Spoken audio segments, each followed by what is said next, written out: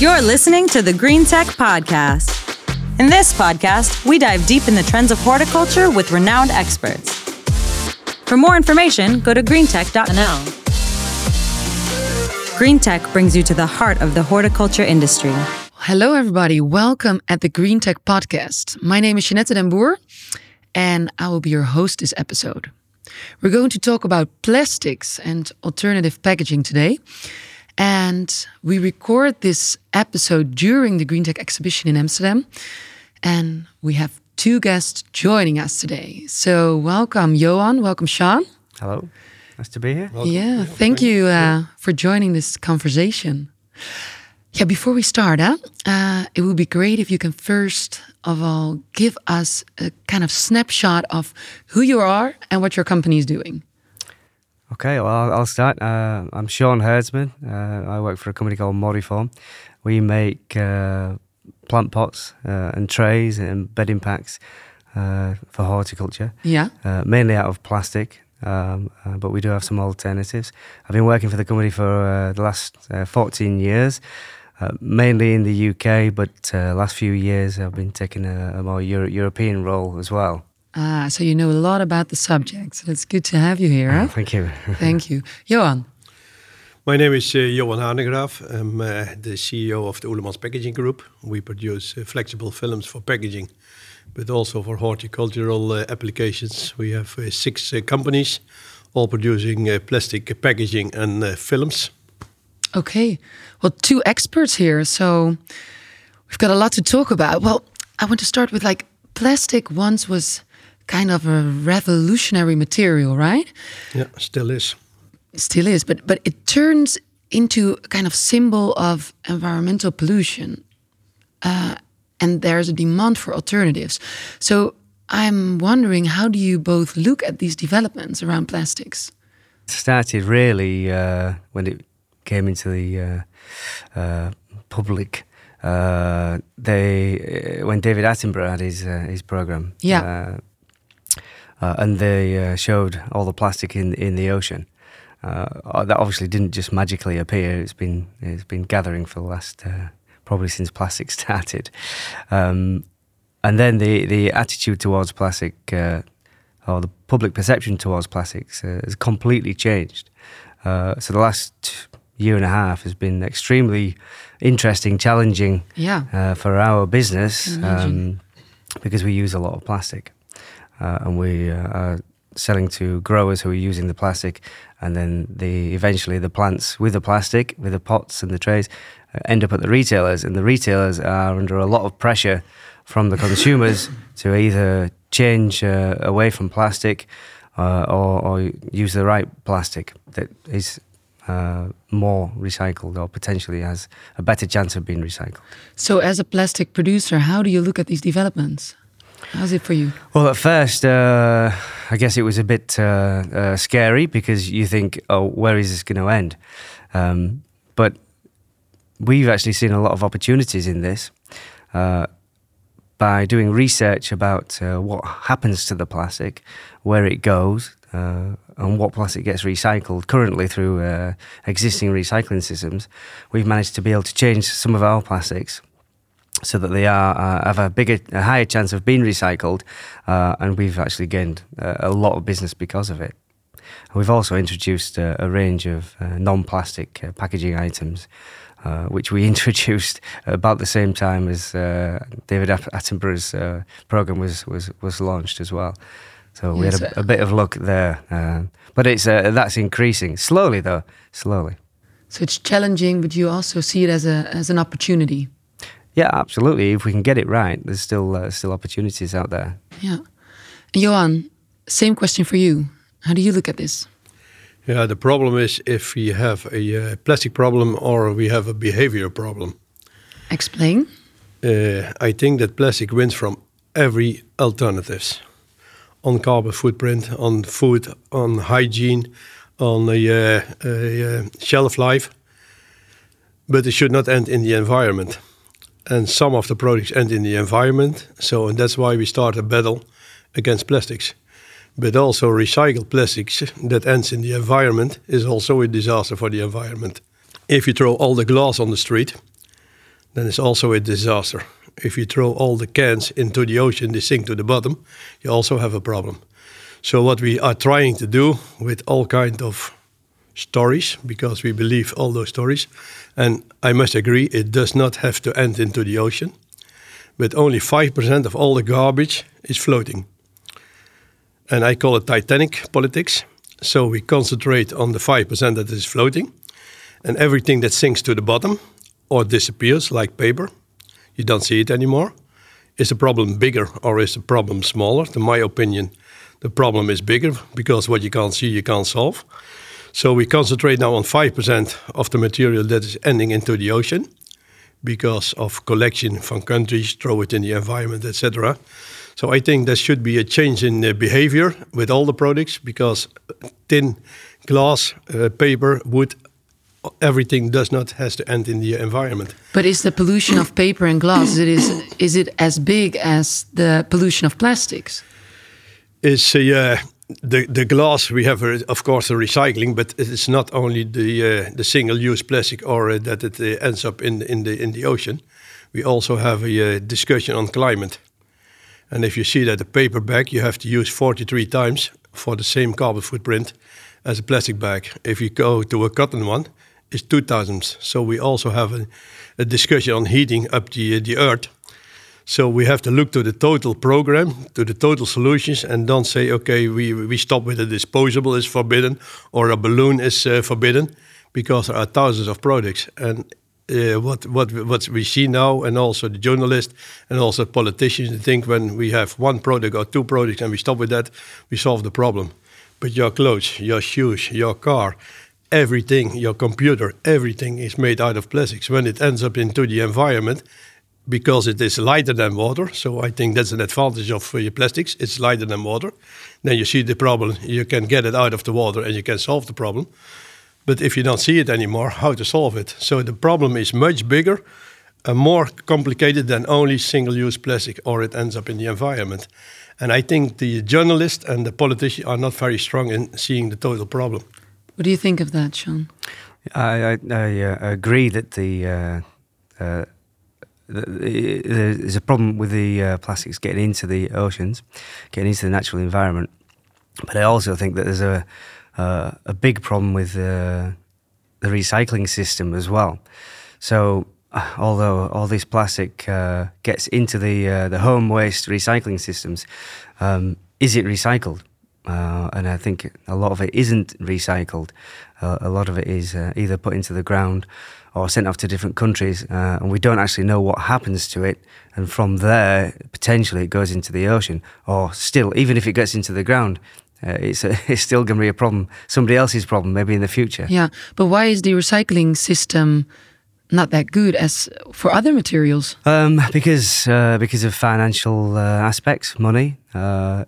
If we look at the food packaging industry, they use certain materials, and the food packaging industry is the biggest. So we're in. I like to focus on horticulture, because we're in horticulture. Yeah. So our packaging, our plastic use is quite small compared to food and bottles. Mm-hmm. So the recyclers focus on the material that they can collect the most of. And that's in the food industry. The food and the bottles. So all the systems are geared up. They've invested in collecting that type of plastic, and we're not always using that type of plastic. So they don't look for it. They just reject it straight away. Some of it. They reject. Also, if you want to recycle, they reject it. If it goes through the home collection waste systems. For instance, if we look at actual horticultural packaging, what Modiform does, plant pots, bedding packs, and trays. That's the main three. If we look at trays and bedding packs, traditionally we make them out of black, which is not seen by the scanners in the recycling system. But we also make it out of polystyrene, which they're really not looking for. The pots, actually, they're made out of polypropylene, so they're looking for polypropylene, but if we use black polypropylene pots, they can't see it at the moment. They can't see them, so they get rejected as well. So if the horticultural materials come into the consumer waste industry or recycling industry, then it won't be detected. And if it's black and polystyrene, it won't be detected. And if it's a different colour and it's polypropylene, like plant pots are, then it has a chance of being recycled. Nothing's guaranteed. I know in the UK, I've the most experience of the UK. Yeah. In the UK, there's only 10% of local authorities that will actually accept plant pots. The rest of them don't accept plant pots. Who's responsible? Where is the responsibility for this problem? I think it's a mixed responsibility. As producers, we can take some responsibility by maybe changing the type of plastic that we use to produce our products. But it's a big change in horticulture, because we've been doing this for the last 35, 40 years with the same types of plastics. But also the recycling industry we have to aim towards a circular economy. So they have to change their ways. They have to recycle more plastics. And I think Johan will maybe tell you about the politicians.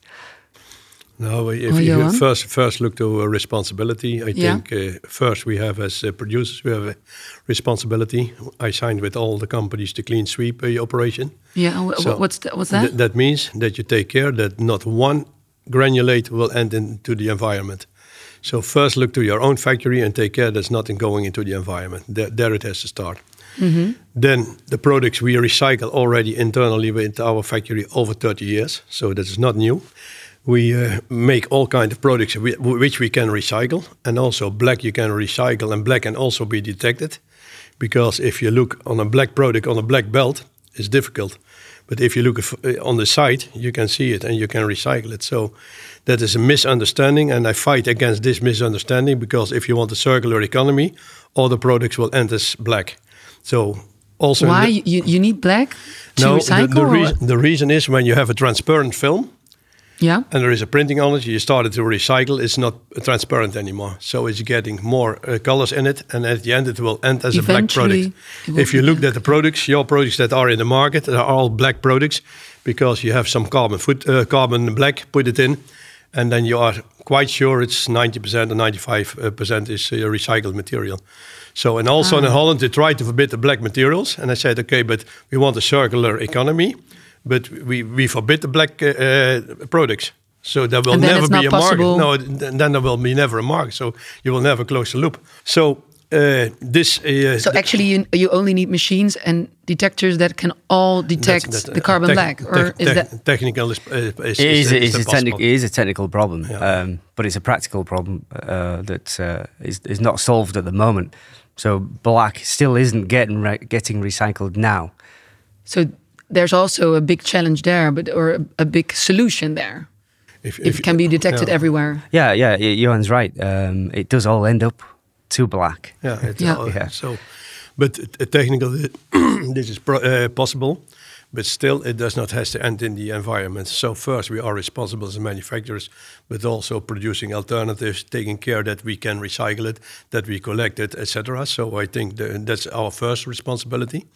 Then I think one of the most important responsibilities is for everybody in this world, take care that it does not end into the environment. Because if I would say as chairman of the Dutch Federation, okay, everybody who is working in our industry, from now on we throw all our glass on the street. Is there then something wrong with glass, or is there something wrong with the behavior from our industry? I think something wrong with behavior.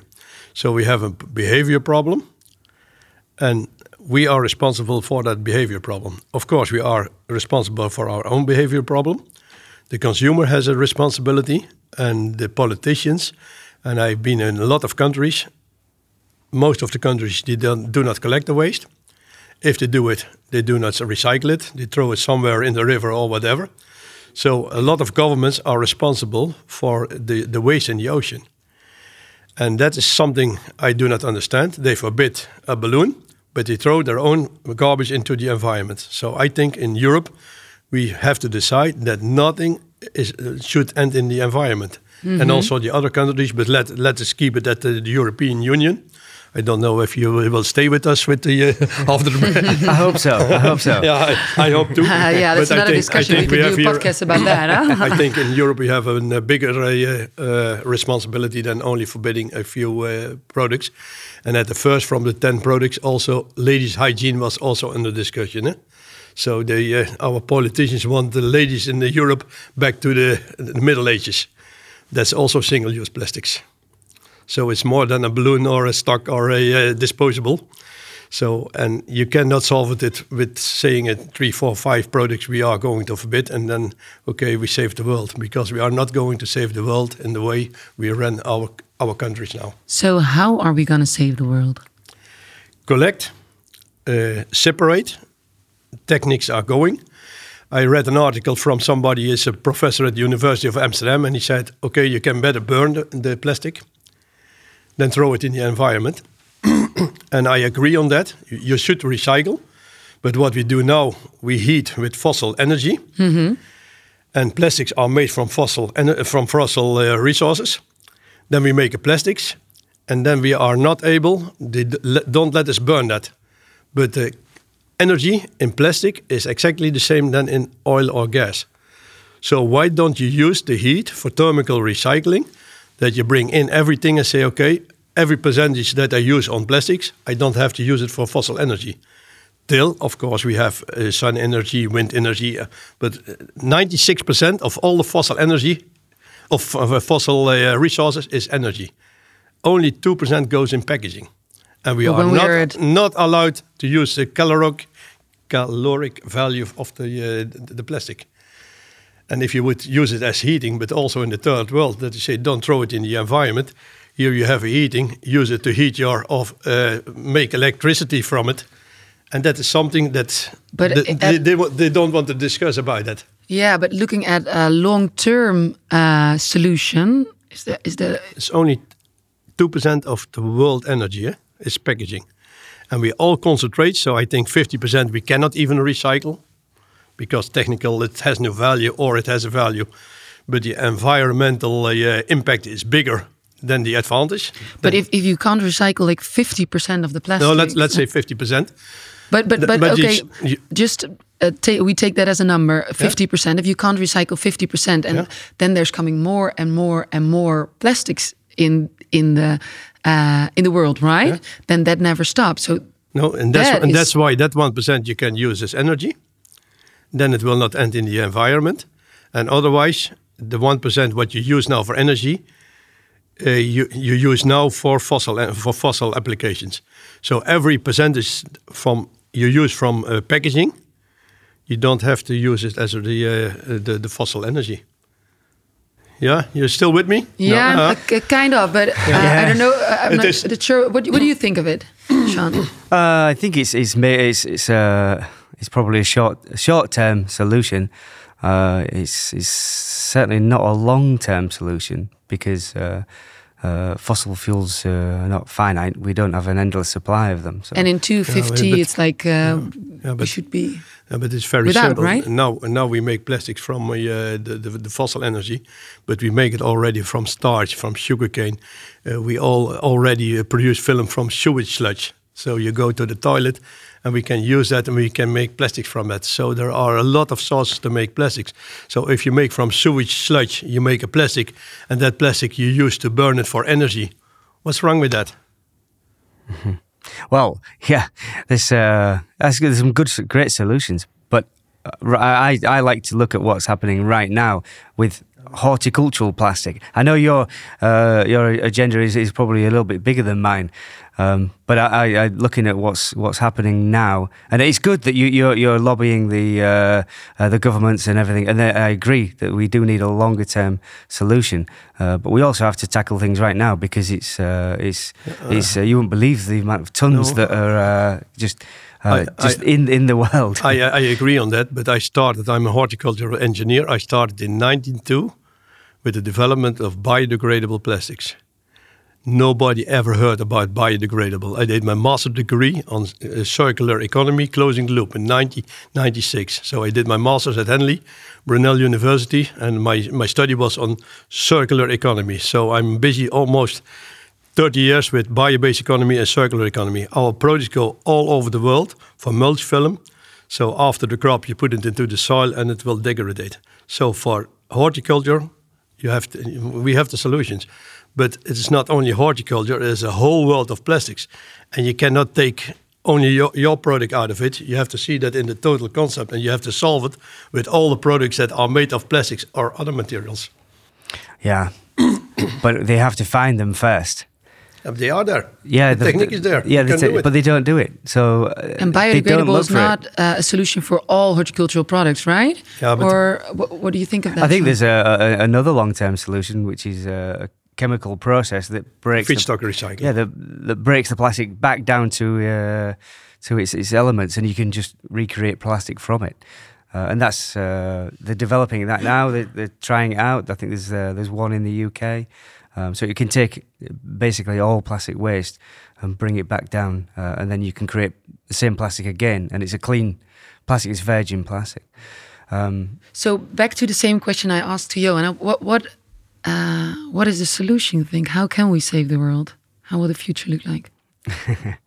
Well, we're going to have some drastic changes. I mean, if we're looking at carbon footprints, probably plastic is probably not the first thing that we should look at. But there's lots of other things where we can change and help reduce the carbon footprint. But we have to deal with what we can deal with. We can't always do such big things to save the world. So I know as a company, we can change our materials. We can be flexible with what we use to give it more of a chance of being recycled. And that's what we do. And we've also looked at alternative materials, because we don't always know. In Europe, we're pretty good at collecting the waste. Although it's not perfect, we're still really good at it compared to other countries. But we send plants out from the Netherlands all over the world, and we really don't know what happens to the plastic there. So we've created alternatives to plastics. So we've created a moulded cardboard waste tray, and then at least we know something will happen to it, whether it can be burnt, it can be recycled, or if it gets into the natural environment, it will just disappear. Okay. And will that be the future solutions, you think? I don't think there's one particular solution that will solve everything. I think we'll have to have different combinations of solutions, because it's such a big issue and complicated issue that we can't just all change to one type of polymer and then we can have a circular economy working on that one type of polymer. Yeah, it's just impossible. But if we look at our own products and where they end up, then we can choose the right materials for each individual situation. To my opinion, the solution is very simple, because all the solutions take many years. But I'm a very simple CEO, but I always say, when you don't cause problems, you don't have to solve them.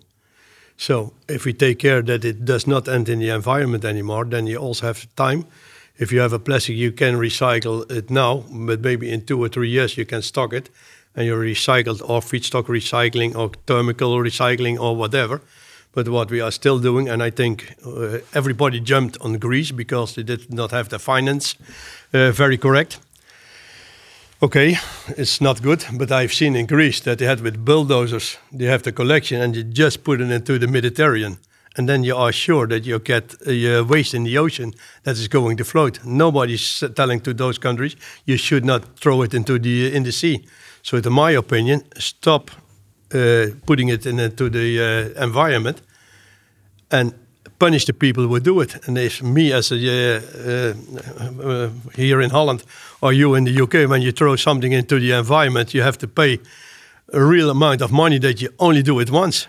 And also the governments should be punished when they throw it into the environment. But there are a lot of countries in Europe, they just throw it in the environment or in the sea.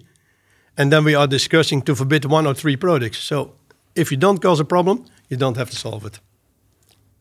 Yeah, it is a bit crazy that we've banned certain products that are tiny items in the environment. But I don't think that individuals are causing so much trouble for the world if you throw something out of your pocket into into the ocean. I don't think that's the big problem. It's wrong. They shouldn't do it. But I think, like Johan says, the governments need to do something. But that it does include the UK and the Netherlands and Germany. Every country. Because we ship everything. We ship a lot of it out into other countries. And maybe not so much now with the home side recycling product, but industrial waste, that gets shipped out because the authorities don't have so much ship control, out to Asia and they Yeah.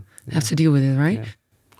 Yeah. I agree that's completely wrong, and I am happy that those countries closing the borders now. Yeah, because that's yeah, not because it's sustainable. not a solution. Absolutely Yeah, it's not it's sustainable. crazy. Yeah? So there are different types of plastics, right? And isn't it also part of the problem that the consumer doesn't know? But when it's not sorted well, then it's also not recyclable.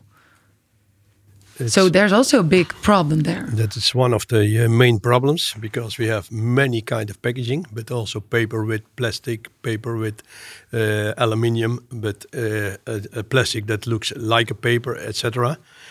And the problem is indeed that the consumer does not know, is this paper, is this plastic, what kind of plastics?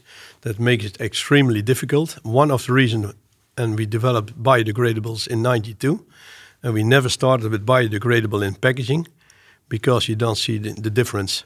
So if you want to do it in the bag for degradation, they say, okay, we don't take it because there is plastic in the and we don't take it. And if you put it in the collection system for plastic recycling, then it's damaged the recycling. So that is one of the main problems that makes it extremely difficult. And Yeah, that's for the consumer, plastic is just plastic. Yeah, and that's true. And I think I'm quite a specialist, but I sometimes have to look: is this paper? Is this coated? Is this high density? Is this all kind of plastics? That's true. I think I don't think we can rely on a consumer to make that decision. I think the decision needs to be taken away from the consumer. The consumer to whom? To the systems, to the recycling systems. The technology is there to sort out the material. But then it comes down to finances. They look for what they can sell at the highest price. But the consumer shouldn't look at the bottom. At the bottom of most plastic packaging, there's the polymer number. But then actually it's price that causes the environmental pollution. It's all down to price.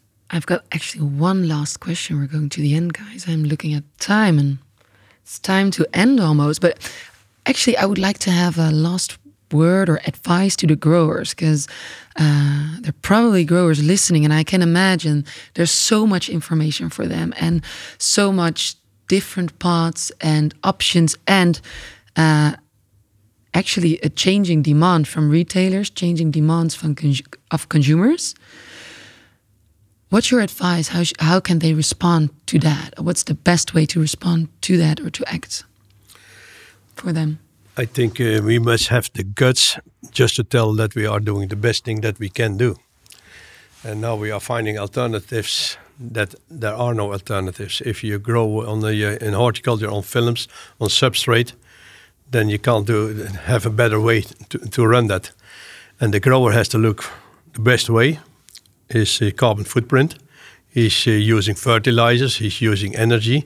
So that whole concept must be correct. It's not only the film, it's everything in his glasshouse or in his growth. So he has to look to everything.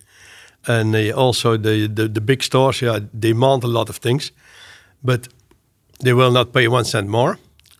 And if we lose it on carbon footprint, or we lose it because we have the raw materials, the sources from fertilizers will be a problem in a few years, because in a few years we have 10 billion people to feed. So we cannot let it happen that we lose a lot of resources. And also the grower has been very keen on that.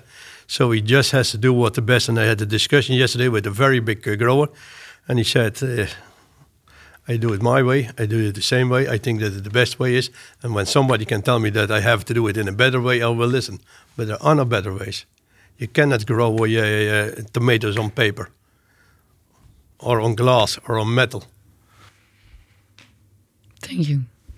Sean? And okay, well, if I look very specifically at our three main products: plant pots, bedding packs, and transport trays. I would advise the growers to see what they're using. Make sure they understand the materials that these products are made out of, and then listen to their customers to see what they're asking for. And if they're selling into the UK, they need to consider if they're using black plant pots that maybe they need to change the colour. It's simple, but it will increase the recyclability because the recycling systems are not looking for black. Bedding packs, it's even more specific. It's not perfect, but if we change from black PS to a transparent green PET, and I won't go into the technical details about why, but it increases this recyclability. And then transport trays, if they're going to responsible retailers around Europe, we don't actually need to change because they should be recycling them. However, I know they don't get recycled. I know that they get baled up and sent to other countries. So then we can also look at alternatives. And if we know that the plants are going to countries where they don't have such responsibility with the waste, then we also have to look at plastic alternatives as well. Thank you. I feel kind of the joint message, like reuse, reduce, recycle, renew. Is that correct? Redesign, rethink. Redesign, rethink. Yes, the 6 Re's. Rethink, reuse, reduce, recycle, renew, and redevelop. Well, let's end with that. Thank you for joining this conversation. Thank you. The next Green Tech will be 8 till 10 June next year, 2020. It starts on a Monday till Wednesday. So I hope I will see you there, and we can... I hope there will be nice new developments in this discussion.